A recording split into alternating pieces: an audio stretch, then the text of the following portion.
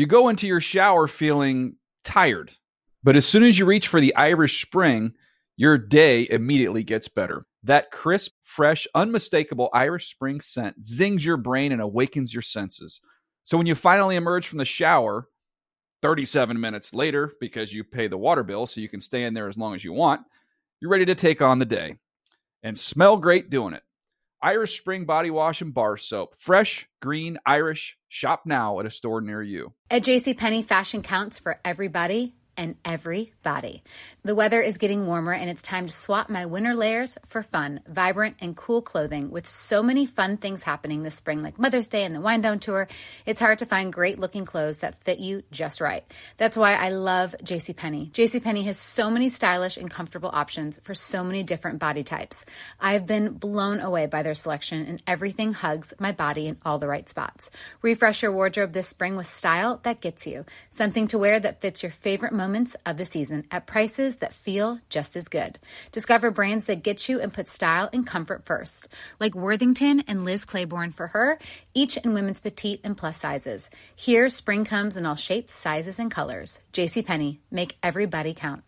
This is Amy Brown from 4 Things with Amy Brown. Today, healthier is happening at CVS Health in more ways than you've ever seen. It's wellness destinations for seniors, including select locations with Oak Street Health and CVS Pharmacy. It's doctors, nurses, pharmacists, and everyone in between offering quality care and support virtually, in person, and on the phone. It's in-home evaluations through Signify Health and meeting mental health needs through Aetna. And those are just a few of the ways that healthier is happening. To see more, visit cvshealth.com/healthier happens together. CVS Pharmacy, Oak Street Health, CVS Specialty, Signify Health, and Aetna are part of CVS Health. Eligibility and services vary by location and individual. The Around the NFL podcast is thankful for an excuse to get away from their families. Happy post-Thanksgiving, everyone in America and across the world. Happy Friday. It's Around the NFL. We are scattered across the Southland and surrounding territories the morning after Thanksgiving. Big day, big sports day. I've already said it, but in case you didn't hear, and it's going to even sting more after the fact, all these English listeners that are very confident about how the soccer match is going to go today, wow, a lot of disappointment. By the time you hear this, the disappointment will still be soaking in from a USA upset for the ages. So that's coming up later today. We got a full game. We have a full slate of Sunday games. But Mark, Greg, starting now, we're going to go through the 3 Thanksgiving contests, and it was some fun football. It was one of the best football days of the year. We didn't have to do a show, which was nice. We could just watch the football. But I'd say we got one great game, one at night, extremely entertaining game. I don't know if it was a great game, but it was fun. And then, the middle game at least was interesting. We had a comeback. That was as good as it was going to get. Well, what a different Thanksgiving slate than the last 25 to 26 before it. Because typically that early Lions game, you got the family starting to get together, random relatives, and it operates as a total energy suck inside your house. This was the complete opposite. And it was like sitting there in the earliest game of the day, and it is a fantastic matchup between the Bills. And I just wish it had ended differently. It kind of, I know that you think that I'm not really on the Lions team of ATL thing, but I needed them to come to me. And I think yesterday they did, and I got pulled in emotionally. And now of course, now that you get pulled in emotionally, they just cut your throat. So it's your fault. Is that what you're saying? Well, I'm not. I'm just you saying needed them to come to you. Time. So they needed to win 3 straight and then have a lead over a Super Bowl favorite. And then Mark was like, okay, I'll maybe be interested. Well, my bar is high. He's also a Titans fan now. So the bar is very high in terms of what you need to do to earn his loyalty these days. Yeah, I think especially where we are on the West Coast, the first game kicks off at 9:30. Perfect. So you really, I was one of the people that hosts Thanksgiving, my wife and I. So there's a lot of stuff to do, but the 9:30 kickoff, beautiful. You have stuff that you're doing, but you're watching the game, pretty much unbothered. Then the middle game comes and things get a little messy time-wise with people showing up, more things you have to do. So that was the one game where I wasn't as locked in, and that's fine because that was the least interesting game. Then the late game comes post dinner. You settle in, you enjoy it all. So it was great. It was American. It was John Madden.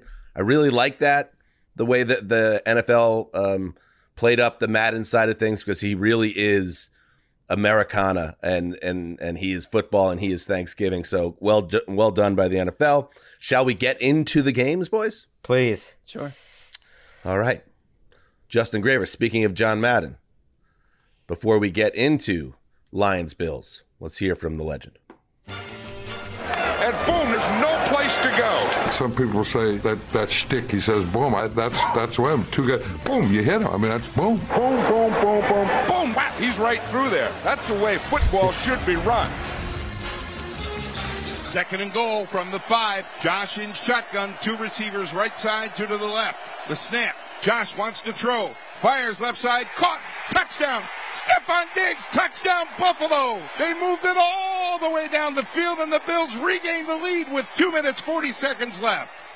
Yes, Josh Allen, Steph Diggs. That was a big play in the game, obviously.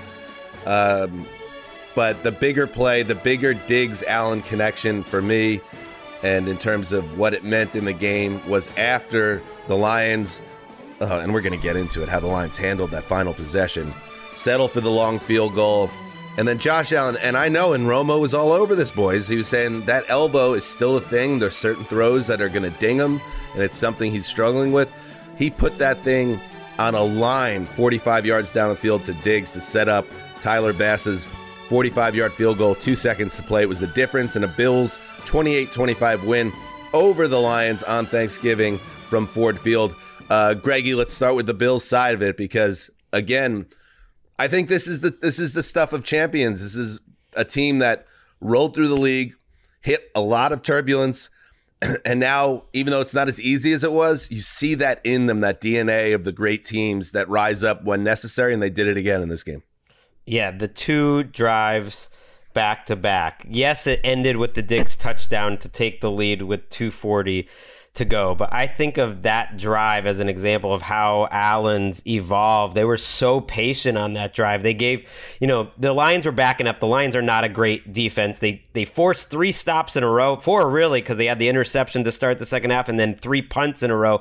And then Allen finally gets patient again and moves the ball slowly down the field. It reminded me of week 1 against the Rams. We've seen this development from him. He ran when he needed to, and he ran more in the fourth quarter once again when it was winning time, but it was mostly 6-7-yard passes, going through his progression, being patient, got protected well, and it ends with the Diggs touchdown, and then you get it back with 23 seconds left, and we're so used to these teams setting up for field goals and 23 seconds left, but it's like not normal, and it takes something great like that Diggs throw that you mentioned. So you get the patience, you get the intelligence, but you get the athleticism, and then the ridiculous arm, and on a day when the Lions almost felt like the better team, it's like the Bills still had the best player, and that's Josh Allen. Yeah, and I mean, just you look at what the Bills have been through over the last week, and it was notable to me the look on Josh Allen's face afterwards when he was just embracing and hugging Diggs. Like, Diggs is the one they talked about on the sideline, kind of acting as like the spiritual center for that team, trying to lift them up, because Tracy Wolfson said they were totally flat. That Lions team had really taken the energy out of them entirely from wire to wire until the end. And Romo said it roughly 740 times about the elbow still bothering Josh Allen, but you could see it, I think, on a bunch of throws, but then you could still, it's kind of like, when these guys are down physically, like Allen still made those key throws when it mattered most. And we've gotten to the point with the Bills. I know they're a terrible red zone offense statistically, but when they had those 20 plus seconds left at the end, was anyone doubting that they were going to go down and kick the field goal? And it just happened automatically. I mean, we're used to it with him. And it should have never happened. No. The Lions, who really, I do feel an attachment to this team that really does go beyond any other team of ATN we've had. I think some of it does go back to Hard Knocks, and that Campbell is so likable. There was a out of halftime interview with Campbell. Let's play that, actually, Justin. Coach, thought you were efficient. You controlled the clock. You were aggressive. What more do you need to do to close this one out? Yeah, there's a few things. Defense, we got to get off the field on third down at least a couple of times. We're fighting them pretty good right now, which is good. We got to do that. We got to get a takeaway on defense. Special teams, we're about to pop a return. We need one of those. We may have to steal a possession. The other thing is offense. Protect the football, stay aggressive. I mean, that's why Dan Campbell's so great and so easy to root for. Every other coach, those sideline reporters get nothing, and he gives it a lot of thought. He gives you actual information. But with that said, the way it was handled down the stretch, that final drive, the clock managed it. They have all their timeouts, and tick, tick, tick, tick. They end up putting themselves in a position where they could have won the game. And I know Jared Goff misses a pass there, and maybe we're not even talking about this. They could have won the game with a touchdown. They could have tied the game with a field goal and left no time on the clock. But they ended up in a situation where they set up for a long field goal, and they had no business. Even to me at that point, I was like, they don't really deserve to win anymore the way that played out. They got away with it, and they lived for a few more minutes. But I was really disappointed with how the offense handled that final drive, and Lions fans obviously know what I'm talking about. I don't hate that they were trying to take the time off, because they were trying to make sure that the Bills didn't win the game, and they were trying to score a touchdown there if they could, but they would have settled for overtime. The problem is the execution, the combination of the play call and then Jared Goff's execution on 3rd and 1 with, I think it was 31 seconds left. To not run the ball there and just get the first down when you have 3 timeouts, you guarantee at that point that there's no overtime. Before so I hear the incomplete deep throw. Before the incomplete. But also, Greg, before that, they literally just punted 10 seconds off the clock before burning a timeout. I thought they were in legitimate position. They got those 10 seconds back ultimately. That was a roller coaster because of, but yeah, because. But like because they had the I think if they play that aggressive and just go for it and are a little smarter, I think they could have stolen that game, and we'll never know. But I think they got put into a little position where they played it a little too cute near midfield, and then, like you're saying, got maybe a little too aggressive on that 3rd and 1. And then did I think, Mark, how about we go for it on 4th and 1? But you really couldn't, because you didn't leave enough time at that point to really have a efficient chance analytically to get down to the end zone. I think it's another look at a team they're almost there. You can feel it. And this situational situation, they completely, if he makes the throw to Chark, like you said, we don't care, because it kind of took away from a really good day from Jared Goff in general. But a couple plays before that too, Goff had a bad throw to a wide open DeAndre Swift on 1st and 10 that would have been a big gain. It just like he was really I thought it was his best game of the season up until that final series where it was a team meltdown situationally. And, Dan Campbell after tried to explain what was going through his head. And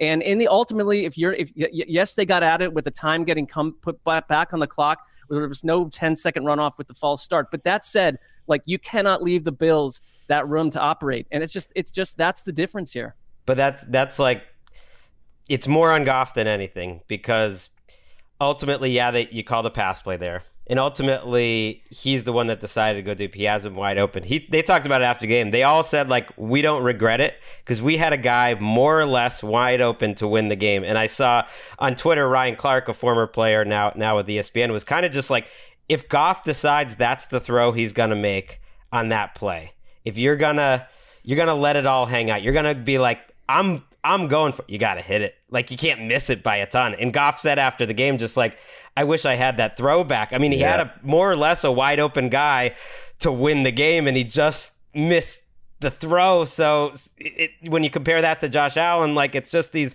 small things. You're absolutely right, Mark. He played a really good game overall until that closing sequence. But it's like, you also just got to have your players hit the shot, Jared Goff. Yeah, and I think with Goff, when you look at kind of big picture for Goff, I feel like he's played his role very admirably in Detroit, which is he is very much a bridge guy in the last couple of years where they didn't have maybe the quarterback that they wanted in the draft, a guy that could hold the fort while you get better around him, and maybe you go back and go find a quarterback that you could really get behind next year.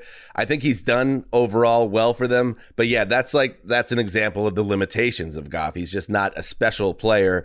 And sometimes because he did play very well, but he also threw that like hideous, like falling down, falling away, should have been an interception throw. You're always going to get that with him. But they did, you're right, Greg. I thought that for so much of this game, you would never be able to tell that it was the Bills that were 8-3 and the Lions that were 4-6. And that again speaks to the progress of Detroit. He said it after the game, Campbell, that this hurts, but we don't feel like we are in a bad place now because of this game. And I get that. The confidence should still be high for them. I think so too, because it's like, look, are they a playoff team this year? That would have changed things had they won that game in a weird NFC. But that said, it's just little things, and it's not just that Goff throw. Like the safety was a bit of a mess. Jamal Williams has his second fumble of his career. That roughing the passer call by Austin Bryant, I thought was a totally unnecessary, game-changing scenario that helped the Bills entirely. It was, but it was just like you didn't need to do that to Josh Allen. So it's like a Lions team that is going to not make those mistakes when they get to that next level. And it's just like, I thought, if anything, though, that they said that was the second biggest crowd ever in that stadium. It was loud. It was on total tilt. Yeah. The halftime show was amazing. Yeah, Mark. What? Let's talk about that halftime show. What was going on with that? What, do you have anything to say about BB Rexa? I just thought it was an intriguing thing to be airing in our house at 11:28 a.m. It's an intriguing choice by the NFL. It wasn't quite as wholesome as Creed 2003 at Texas or the Stadium. Jonas Brothers later in the day. Yeah, you're right. The crowd loves this team. It was a missed opportunity. Like Jamal Williams to me is the heart and soul of that team. They need a pass rush. Aiden Hutchinson, I was like, did he play in that game? He was literally not in the box score. He was not in the box score. They had a guy who played on Deion Sanders' team last year who had his first ever game. He was, I think, one of the first players in NFL history to have 2 sacks in his first game. That was James Houston, who stepped up as a pass rusher. But they just have no pass rush. The Bills are also sweating this game because they lost Von Miller that didn't look good. Yeah, what looks like a significant knee injury. The reports out as we're taping this are that it's going to be multiple weeks at the least, and it could be as bad as season ending, but they need more tests, and it's uncertain. Can I help you with this? Can I help you with this, Greg? Please. Because ESPN's Adam Schefter reported he did not tear his ACL, but he's out indefinitely. What this is a sprain of the knee, which is also some moderate tearing to a ligament, maybe the MCL. So I see this as a 4 to 6 week injury.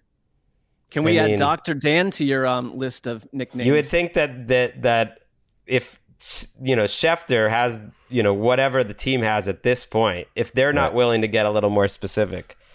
Well, that's why I'm here. Okay. Well, I think Bills fans know he'll be back, but it's hold tight. How's Deion Dawkins looking? The left tackle who suffered an ankle injury. Incredible. No, I haven't been tracking Deion as much. Anyway, good. They're getting short suddenly. Russo's been hurt. Epenesa's out. They were very good pressuring the interior with Ed Oliver and their defensive tackles. But if they don't have Von Miller the rest of the season or most of the rest of the regular season, they're not the same. They're not quite the same Bills team now. They've lost Micah Hyde. They've lost Miller. It's just getting to be like. Them not being the same team doesn't mean they don't have a chance, but they've come back to I think it's easy to say they've come back to the pack in the AFC. And let me just be clear, because I don't think this would happen, but I don't want to be the subject of a critical Mike Florio post. That was just me f***ing around. I know nothing about Von Miller's injury situation. I got it. Okay. Well, I know you guys did, but if anyone's listening, I was like writing a Roto World blurb, or I don't need that floating out there on Twitter that NFL Network's Dan Hanzus reports that Von Miller has a sprained MCL and is out 4 to 6 weeks. That would be an incredible event on the day after Thanksgiving for you to be dealing with that all the weekend maybe long. Worth it for entertainment value. All right, let's move on to let's see. What would be, my favorite Thanksgiving meal, ironically, is after Thanksgiving, when you make the sandwich and you have the bread and you can put the turkey, some stuffing, a little cranberry, salt and pepper, a little gravy maybe, and you get the sandwich. So the sandwich, the middle of this Thanksgiving group of games was Dallas, New York, from Arlington. Let's check it out. But first, let's hear again from the legend, John Madden. Thanksgiving is a traditional day, and our tradition is being at a football game and turkey legs and turduckens and great football players. And there's no place that I would rather be than right here with you at this time, and it doesn't get any better than this. This is our family. 3rd and goal from the 2. Handoff coming to the left side. Hendershot on a handoff to the tight end, and all of the tight ends are going to jump into the Salvation Army kettle.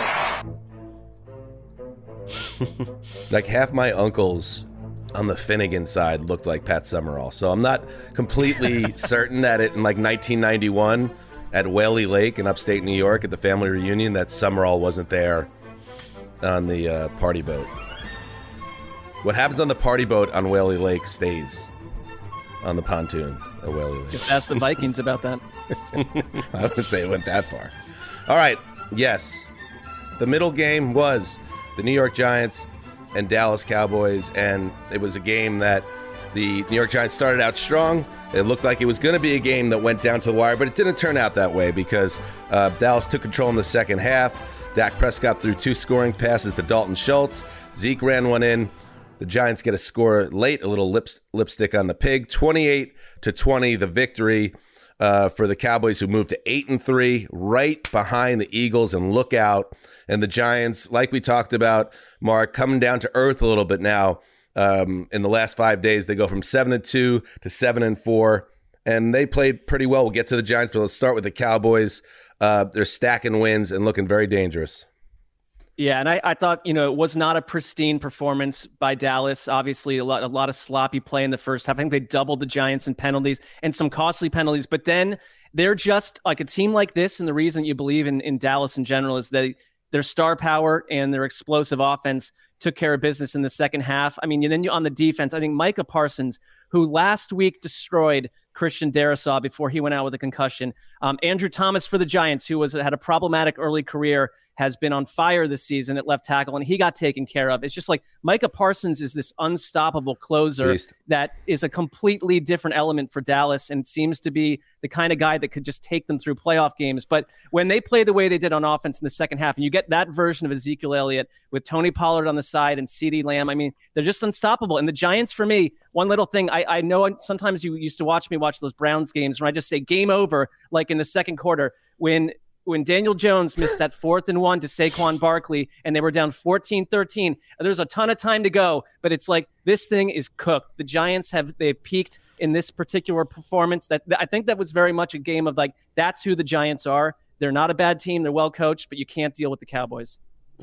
Yeah, I think you mentioned Saquon. Well, I'll get back to the Cowboys, but since you're mentioning Saquon, like, since that 35 carry game we talked about on the podcast, we wondered how he'd have to follow that up. He has 61 rushing yards in 2 weeks. They've targeted him 11 times for 26 yards. And they don't have anything if they don't have Saquon. It's definitely not all on Saquon, but I thought he ran quite poorly against Detroit. Yesterday didn't stand out to me. I think they were overmatched ultimately. But if they don't have Saquon, and part of it is the injuries up front, and maybe part of it is him being a little more tentative, which when he doesn't have the blocking, or maybe it's the wear and tear of the season. I don't know what it is, but when they don't have Saquon, they don't have much, and they're going to have a really hard time winning games. Yeah, I don't want to make too much of it, but I think it's a good call, Greg. We talked about it in the moment and how he was on pace to obliterate his touch total from the previous 2 years combined this year. But I do think he doesn't look quite as explosive these last 2 weeks, and maybe some decision making. He caught a little bit of criticism on the broadcast for maybe looking for the home run when he should just be hitting the hole.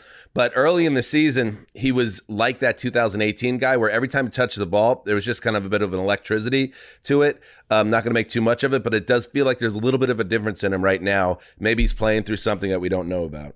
Right, and they have a really hard schedule. They have one game left against a team that's under 500, whereas the Cowboys now have 3 in a row against 3 under 500 AFC South opponents, not the Titans, the rest of the 3. So they're ready to go on a run. The Giants are going to be tested. 2 of those games are against the Commanders. So, if you're a Giants fan, you hope you can win that. But things get hard. And now you look at Dallas as a team that has a chance, I think, not just to, represent the NFC in the Super Bowl, but there's an outside chance to be the 1 seed. If Dak Prescott plays like this. Did you say outside chance, Greggy? I think it's better than that. Well, they're 2 games behind. So you got to almost run the table at this point. It's a must-win, obviously, against the Eagles. You're going to need to get a little help from the Eagles, who don't have like the hardest schedule in the world. But you're right; they have a chance. I guess my point is, you look at their remaining schedule. I know the Eagles don't have the toughest schedule, but they're not playing very well right now. They very nearly lost their second in a row to the Colts.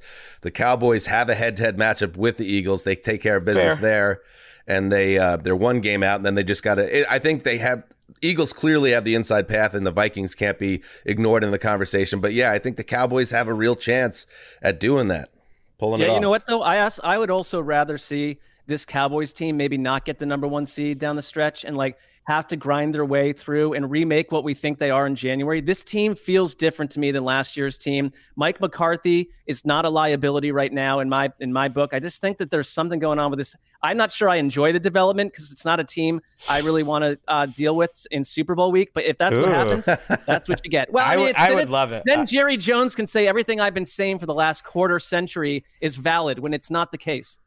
To calm down, Mark. I just like watching them play football because they're a fun team, and I love seeing this version of Dak. I think that's been the most important development in November is Dak Prescott's playing like a top 5 quarterback. I know he had the interceptions early yesterday. I don't care. He threw the ball unbelievably the last 2 weeks, better than I think any quarterback in the league for 2 weeks. Like Next Gen Stats had a number 2. He had the highest completion percentage over expected of anyone this year in that game, of anyone that's thrown 30 passes in a game. One play I wanted to point out was a spin that he had on 2nd and long to start the second drive of the second half. And that's where he really caught fire. And they were going to sack him, and it was going to be about 2nd and 20, but he pulls a spin move, ends up running for 6 or 7 yards to set up a 3rd and short. And that's the athleticism that he's been showing. He looks so athletic, and he's throwing the ball great. Later that drive, he hits Schultz on the touchdown on a 3rd and 15. Just when he throws it well,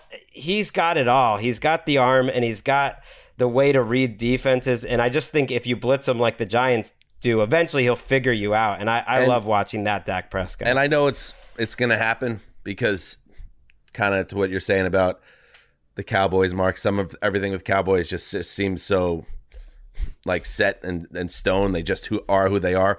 Odell Beckham's going to be on this team, and maybe that will help them. Maybe it won't.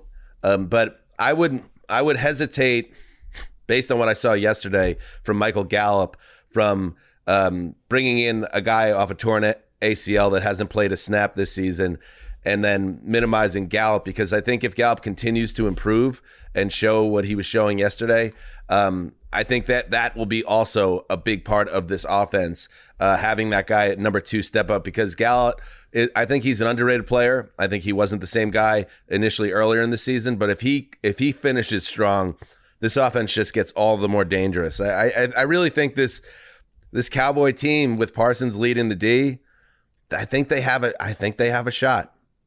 Yeah, the one thing I'd say about the Odell thing, because I'm with you, I think finally you waited all this time for get Michael Gallup to look like what you'd hope, and he's there now. I mean, we saw it yesterday; it was a different player. But look back at the Rams a year ago. Had they not gotten Odell, and then Robert Woods goes down, I'm not sure they get to the Super Bowl or win it. So it's just why not add strength on strength at this point in the season? Well, I'm not saying not to sign him.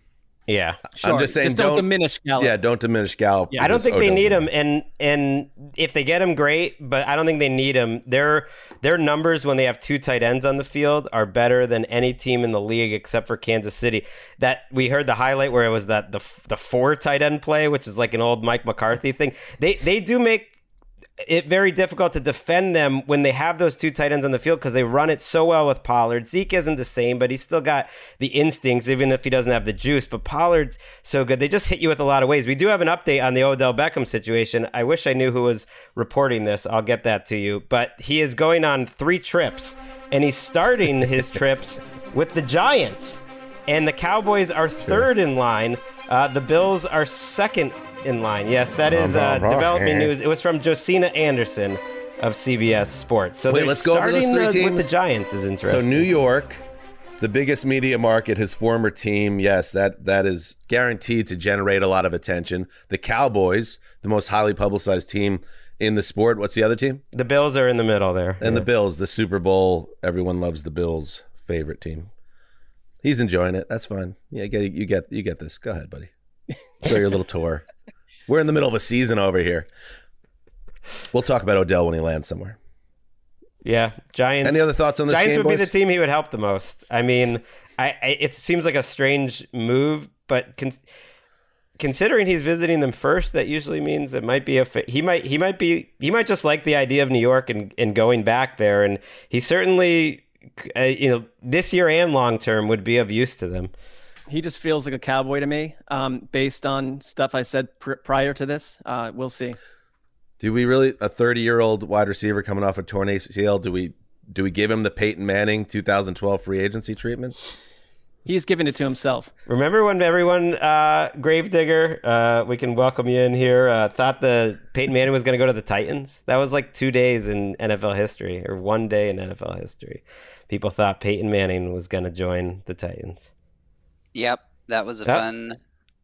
Nice, good. Well, there's a very distinct reason why he didn't actually, but it's not. We can't talk about it on this show. Justin is really good on mic. He's got his own podcast, of course, on the Titans, which everyone should check out. But one of my favorite things is sometimes when you catch Justin off guard, we get that answer, and that's almost one of my favorite parts of the show. Well, sometimes I'm giving a stupid answer to stall while I try to find the drop to play. So. That makes a lot of sense. And then the logical thing on our behalf would be to be like, well, you know what? Why don't worry about that drop anymore. But no, that needs to stay as well. And speaking of Peyton Manning, the Jets had a doomed pursuit of Peyton Manning, and just to make their quarterback feel better, Mark Sanchez, they gave him a huge contract extension that immediately backfired as a result. So that was, if you didn't get Peyton, you were hurting in different ways. Anyway, Cowboys win. Giants have come back a little bit, and their season's at a little bit of a crossroads. Let's take a break, and when we get back, we'll hit the primetime game. You go into your shower feeling tired, but as soon as you reach for the Irish Spring, your day immediately gets better. That crisp, fresh, unmistakable Irish Spring scent zings your brain and awakens your senses. So when you finally emerge from the shower 37 minutes later, because you pay the water bill so you can stay in there as long as you want, you're ready to take on the day and smell great doing it. Irish Spring Body Wash and Bar Soap. Fresh, green, Irish. Shop now at a store near you. What's up? I'm John Wall. And I'm CJ Toledano, and we're starting a new podcast presented by DraftKings called Point Game. We're now joined by 3-time NBA Sixth Man of the Year, elite bucket getter. Let's please welcome Jamal Crawford to Point Game. King of the Court one-on-one tournament. If they had it back in your prime, do you think you could have took it all? I'm going to be honest with you. I don't think I could have took it all, but I think I would have shocked a lot of people. I think Kobe and everybody in their prime, Kobe would win a one-on-one contest. Yeah, because you got to think, he's going to guard. He don't care about guarding. He's going to guard. He's going to guard. Like, you see him in the Olympics, he's going to guard. And then on top of that. I'm not guarding like that, CJ. Ladies and gentlemen, please welcome Sam Cassell to Point Game. I remember you came out from prime 10. I mean, he was in a culture shock. And then he's going through withdrawals about winning. Remember what I told you? I said, OG, you think I can get paid and go back and play in college because it ain't it? Check out Point Game with John Wall and CJ Toledano on the iHeartRadio app, DraftKings YouTube, or wherever you get your podcasts. Are you tired of your scented cleaning products smelling and cleaning like meh? Then it's time for an upgrade with the power of Clorox Scentiva. With an uplifting scent that smells like coconut, Clorox Scentiva gives you powerful clean like Clorox, but a feeling like being transported to a tropical island retreat. Imagine putting your phone on Do Not Disturb, tuning out all the constant, just the feeling of warm sand in between your toes and a fruity drink in your hand. The ones with the little umbrella. Refresh your home to feel like an all-inclusive vacation by getting Clorox Scentiva. Also available in grapefruit and lavender scents at a nearby retail store. When I think of John Madden, I think of the word big. John was a big man, big personality. Boom, we cross him. The left goes to the right goes to the left. Hall of Fame coach, really a Hall of Fame announcer, and has done so much to promote the love of football. A special, special man. John Madden's grin is from ear to ear. One of the great ambassadors in the history of the game. 1st and 10 from the Patriots 15. We're all tied at 26. Cousins under center. Play action to Dalvin. Kirk, straight drop. Looks to the end zone for Thielen. Yes! Touchdown! A 15-yard touchdown bullet from Cousins to Thielen. And it's 32-26 Vikings. Yes, that would be all for the Vikings and all they would need. Paul Allen with the call. KFAN, I should say. Kirk Cousins threw for 299 and 3 touches. For one game at least, dispelling any notions that he can't play with the sun down. And that go-ahead score to Adam Thielen with 9:34 to play did lead the Vikings past the Patriots, a game Patriots team, 33-26. On Thursday night in Minneapolis. Greggy, this was a game the Vikings obviously needed after an embarrassing blowout at the hands of the Cowboys 4 days earlier that kind of readjusted the way a lot of people looked at them. I don't know if this, for me, changes my feelings about the Vikings. I kind of expected them to handle the Patriots, and I thought the Patriots would show up in this game, but at the same time, a huge win for them because you bury what was the low point of your season pretty quickly. Yeah, I think it was a huge game for both teams. There were more lead changes to take the lead than any game since 2018. They showed a stat. 5, I believe, right? Yeah, it was. I think it was 6 in the end. It was up for either team to take control of. So I think it's a heartbreaking loss for the Patriots, and I think it's a massive win for the Vikings because it was all about Kirk. Kirk started the game very up and down. He threw an interception. He had another 1 or 2 passes in the first half one in the first half, one in the second that could have been picked. But other than that, he was throwing dimes. Justin Jefferson was the best player in this game, and sometimes it just comes down to that. Yes, Kirk put it in a good spot for him, but these were tight coverage catches for him to get 9 for 139 in a touchdown. I think they put to bed that this Patriots defense is in any way special when they play against a real quarterback and a real offense. But I think Kirk Cousins showed that he is that guy, and they were good pointing out in the broadcast early that even though he started with those interceptions, he was making difficult timing throws again and again into that Patriots coverage. And he stood up in a day where they needed to put up 30 to win this game or else it wasn't going to happen. They did it because I think that's their route to being relevant, is being an offensive team, because I don't think this team is special at all. I think they're below average defensively in Minnesota. They're going to need Kirk Cousins to have games like this. In that Thielen touchdown, why does it happen? Because all game long you had 2 or 3 people on Justin Jefferson. And Jonathan Jones, who's a good cornerback, gave up 6 catches for 95 yards and a touchdown to Jefferson. I just think part of it is that the Cousins-Jefferson connection, he just has so much belief in Jefferson's ability to make. They were double covering him the whole game. Catches. They tried to take him away. Sometimes triple. And so it's like Cousins still, I think, versus a different type of wideout out there, a different cast of characters. He just believes Jefferson's going to make the catch, and he does. And I mean, I just thought this was a weird game for New England because I think you got your best Mac Jones performance up until that fourth quarter where the offense just fizzled away. And a week after they essentially fried the Jets with special teams, and we were talking all week long about how much that's imbued in who they are in the Belichick experience. They had a terrible running into the punter on 4th and 4 that set the Vikings up for new life. They gave up the punt return, obviously. They had a 31-yard punt themselves. It was just a sort of a complete meltdown at home. I thought that was unexpected for New England. They're sitting at 6-5 right now and out of the playoff picture. Yeah, I thought in general, and now they have, at Buffalo, their next game. So we're gonna learn really where New England sits. I thought they hung well in this game. You're right. It is ironic coming off what happened the previous week that the turning point in the game was a special teams play because the Patriots take over at halftime. They go right down the field. Mac Jones to Hunter Henry. And let's talk about Henry again a little bit later. But 37-yard touchdown. They're up 23-16. And then to give up the 97-yard kickoff return to who's going to help me with this? Kene Nwangu? Close. That's I went back and listened to it. It sounded similar. That was a crusher for the Patriots. But I thought it was really important to see Mac Jones on the Patriots side build off what I thought was a pretty good game against the Jets. Now to throw and attack downfield and make plays.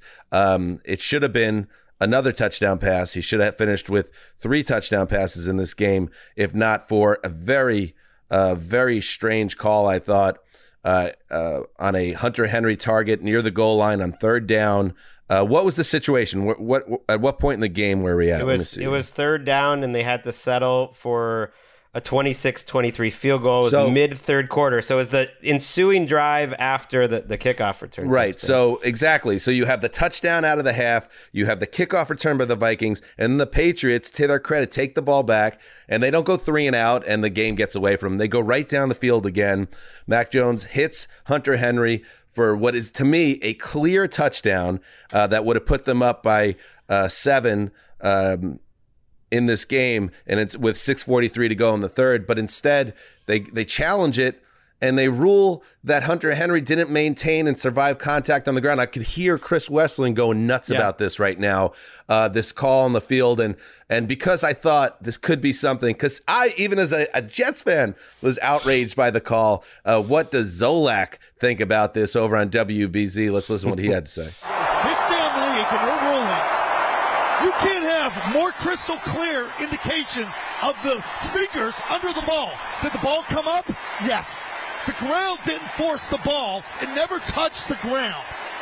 What worst case scenario, it should be at the 1 foot line. Well, there's the thing, when he secured the catch. The never hit the ground. The replay review outlasted the television rate. They're looking for stuff now. You know what annoys me? It's funny. The Sentient Powerade bottle, everything he said is right there, I guess. Yeah, I mean, that was a totally sober-minded, crystal clear take on things, I thought. I agree with Zolak. I think Terry McAulay got this call overturned. I continue to believe that the broadcast team, Jim Nantz, often gets them to replay it. They're all watching the broadcast.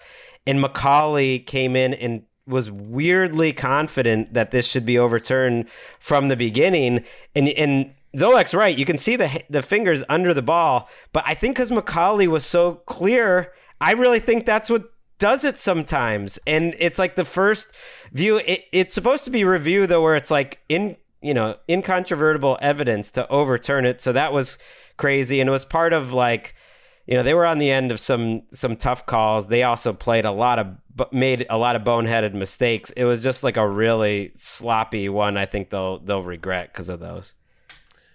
That's an interesting comment, Greg. Terry McAulay is a employee of NBC, and if he's the one responsible for, I mean, this is wild speculation by me, but we know that when Nant says they got to look at this, then suddenly they start looking at it. So I'm not saying I disagree. I'm just saying if that's actually what's going on here, you're using an outside the league employee of the broadcast to make major game shifting calls. I would hope that's or not just happening. letting it influence you, because Right. I was trying to come up with a reason why that would have been overturned otherwise.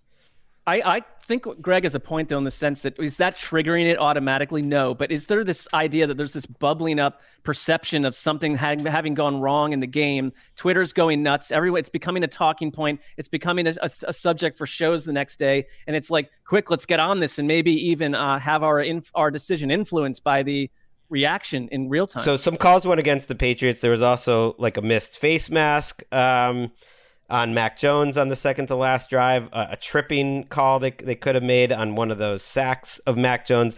All that said, the Patriots lost this game more because they struggled in all the ways that Belichick hates, which are not unique this year. They were way negative on penalties. This year, they're number one in the league in terms of net penalties. So, they have more penalties than their opponents. They're second in the league in net penalty yardage. This was another one that killed them. They're terrible in situational football. They were 0 for 3 in the red zone. They're one of the worst red zone teams. They blew the clock situation at both the end of the first half and didn't have time for a couple extra plays to score a touchdown because both Mac Jones and Hunter Henry made mental mistakes. You mentioned the running into the punter thing, which led directly to 7 points. They kind of botched even the final drive situation there in terms of clock management. They've just not been a smart team. And this isn't a unique thing to this last week. They've been a very sloppy in the way that Belichick hates type of team all year, and they lose the turnover margin. It's like this team's not good enough to win that type of way. They're just not. But Greg, do you not think some of this charts back to the fact that in an avant-garde approach to coaching staffs, they have this minuscule coaching staff that includes his son and a defensive coordinator and a special teams coordinator of old running the offense, and they spent the first 2 months of the season totally disjointed on that side of the ball. We're finally getting a little bit from Mac Jones, but it's like there's no robust voice in Belichick's head ear on these sideline situations. Like this is atypical of the Patriots. I think it's a little bit because of how the coaching staff is constructed. I agree, although they were very sloppy a year ago too. So maybe, who knows? Maybe it's just like... Maybe the old man's getting old. It wasn't that different a year ago outside of the offensive coordinator. Right. You're right, though. That was Mac Jones' best game by far this year. So that was encouraging. Yeah, I guess I'm a little more optimistic about New England out of this game. No, I am. I think they're going to be fine.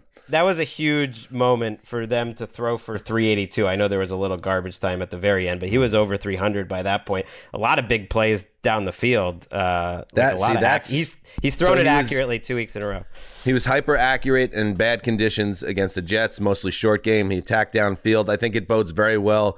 The Patriots, to me, I kind of see him as like a 10-7 team, and I think that it will be enough to get it in, but they gotta now. They have to beat the Bills then, though. They can't get. They have 2 games against the Bills, so if you get swept by the Bills, that puts you at 7 right there. Well, win the next one because you got at Buffalo and you don't know what Buffalo needs or doesn't need by week 18, but the game will be in New England. Just to correct myself, Thursday Night Football on December 1st, and on the Vikings side of it.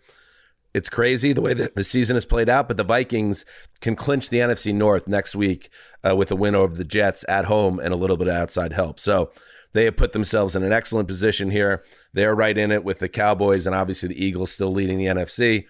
And I'm feeling Kirk Cousins this year. I'm feeling him continuing to stack some big games and put some ghosts to bed.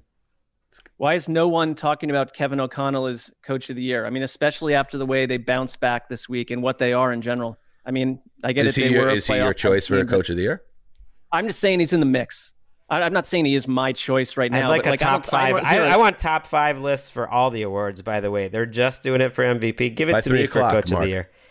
Well, what about for top 5 for assistant coach of the year? I don't know why that hasn't been like a priority number 1. I feel like the lighting has changed in your room in the prison. I am next to a light. I'm next to a window, and typically when we do this on Fridays at 10 a.m., I have to cover up the open space with a lot of garments, and I failed to do that. And now I feel like I have like the sun burning the skin off. Well, this is an audio only one.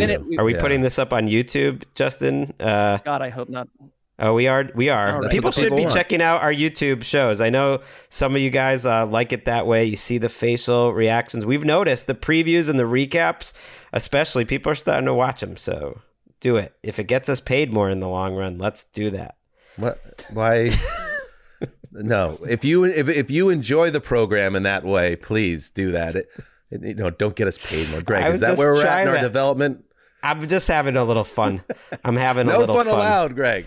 All right. I thought they almost didn't make a big enough deal of the fact that Kevin O'Connell was drafted by the Bill Belichick to be a backup for Tom Brady like 8 years into his career, and here he goes and beats the guy that drafted him. That's pretty cool. I feel like everyone at some point in their lifespan was drafted to be a backup to Tom Brady.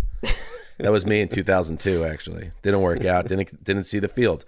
All right. So there you go. Those are the Thanksgiving games. Thank you to everybody for listening. Like we said, Sunday, we're right back on our usual schedule with the flagship program. Remember, also, if you're in the Los Angeles area, the Homecoming Show coming up in January 18th from the Bourbon Room in Hollywood. It is going to be a great show, so please get your tickets and join us. Check out our socials for a link for that. Anything else, boys, to share before we say goodbye? I mean, just a happy Thanksgiving to you guys. You know, I know we got the whole weekend here. And let's go U.S. The problem with your confident way you started this podcast, Dan, is, you know, the game will be over by the time most people hear it. I said that. Okay, I know. That's I'm exactly just saying. He's just calling his shot. It's gonna be that. beautiful. It's probably not going to go well. It's gonna be beautiful. The timing is tricky. Yeah, the time we can't edit it. I will take the slings and arrows if by some shock to the system, England actually beats the U.S. in a World Cup match, which has literally never happened. So I don't expect that to change. But if it does, I will on Sunday give respect to the Three Lions. It's a great move, Dan, to antagonize what is essentially like 35% of our listener base. So I hope that goes well for you. But there's other countries out there. We had a listener from Norway who wanted a shout out. So shout out to Norway. I said 35%, so that leaves another 65%. We're not playing. You just look ghoulish right now with the way the light is hitting your face. Well, Can you just stop? If we keep talking, the game will literally start. All right, everybody. Thank you to everybody. Hope everybody had a great Thanksgiving. Have a great weekend. We'll be back Sunday night. Until then, Dan Hanza signing off for the ghoulish Mark Sessler, the Quiet Storm, the old boss, the gravedigger behind the glass. Remember, heed the call.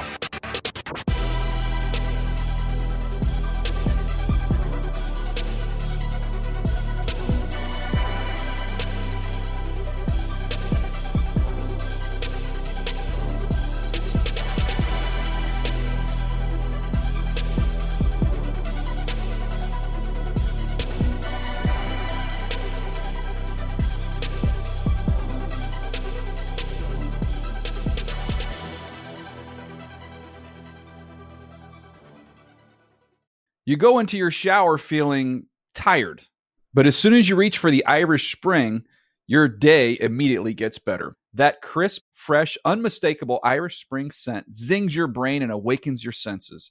So when you finally emerge from the shower, 37 minutes later, because you pay the water bill so you can stay in there as long as you want, you're ready to take on the day and smell great doing it.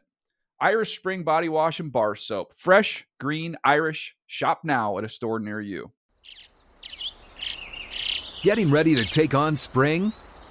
Make your first move with the reliable performance and power of Steel battery tools. From hedge trimmers and mowers to string trimmers and more, right now you can save $50 on select battery tool sets. Real Steel. Offer valid on select AK system sets through June 16, 2024. See participating retailer for details. If a new house is on your wish list in the next 5 years, grow your savings faster and experience your dreams with an Ohio Homebuyer Plus account from Kemba Financial Credit Union. A savings account specifically designed to save for a new home, where you can earn 7% APY, a $500 matching bonus, and a $1,500 mortgage closing cost credit. Learn more at Kemba.org. Offer expires March 31st, 2025. APY equals annual percentage yield. Restrictions apply. NMLS 292230. Equal housing lender. Federally insured by NCUA.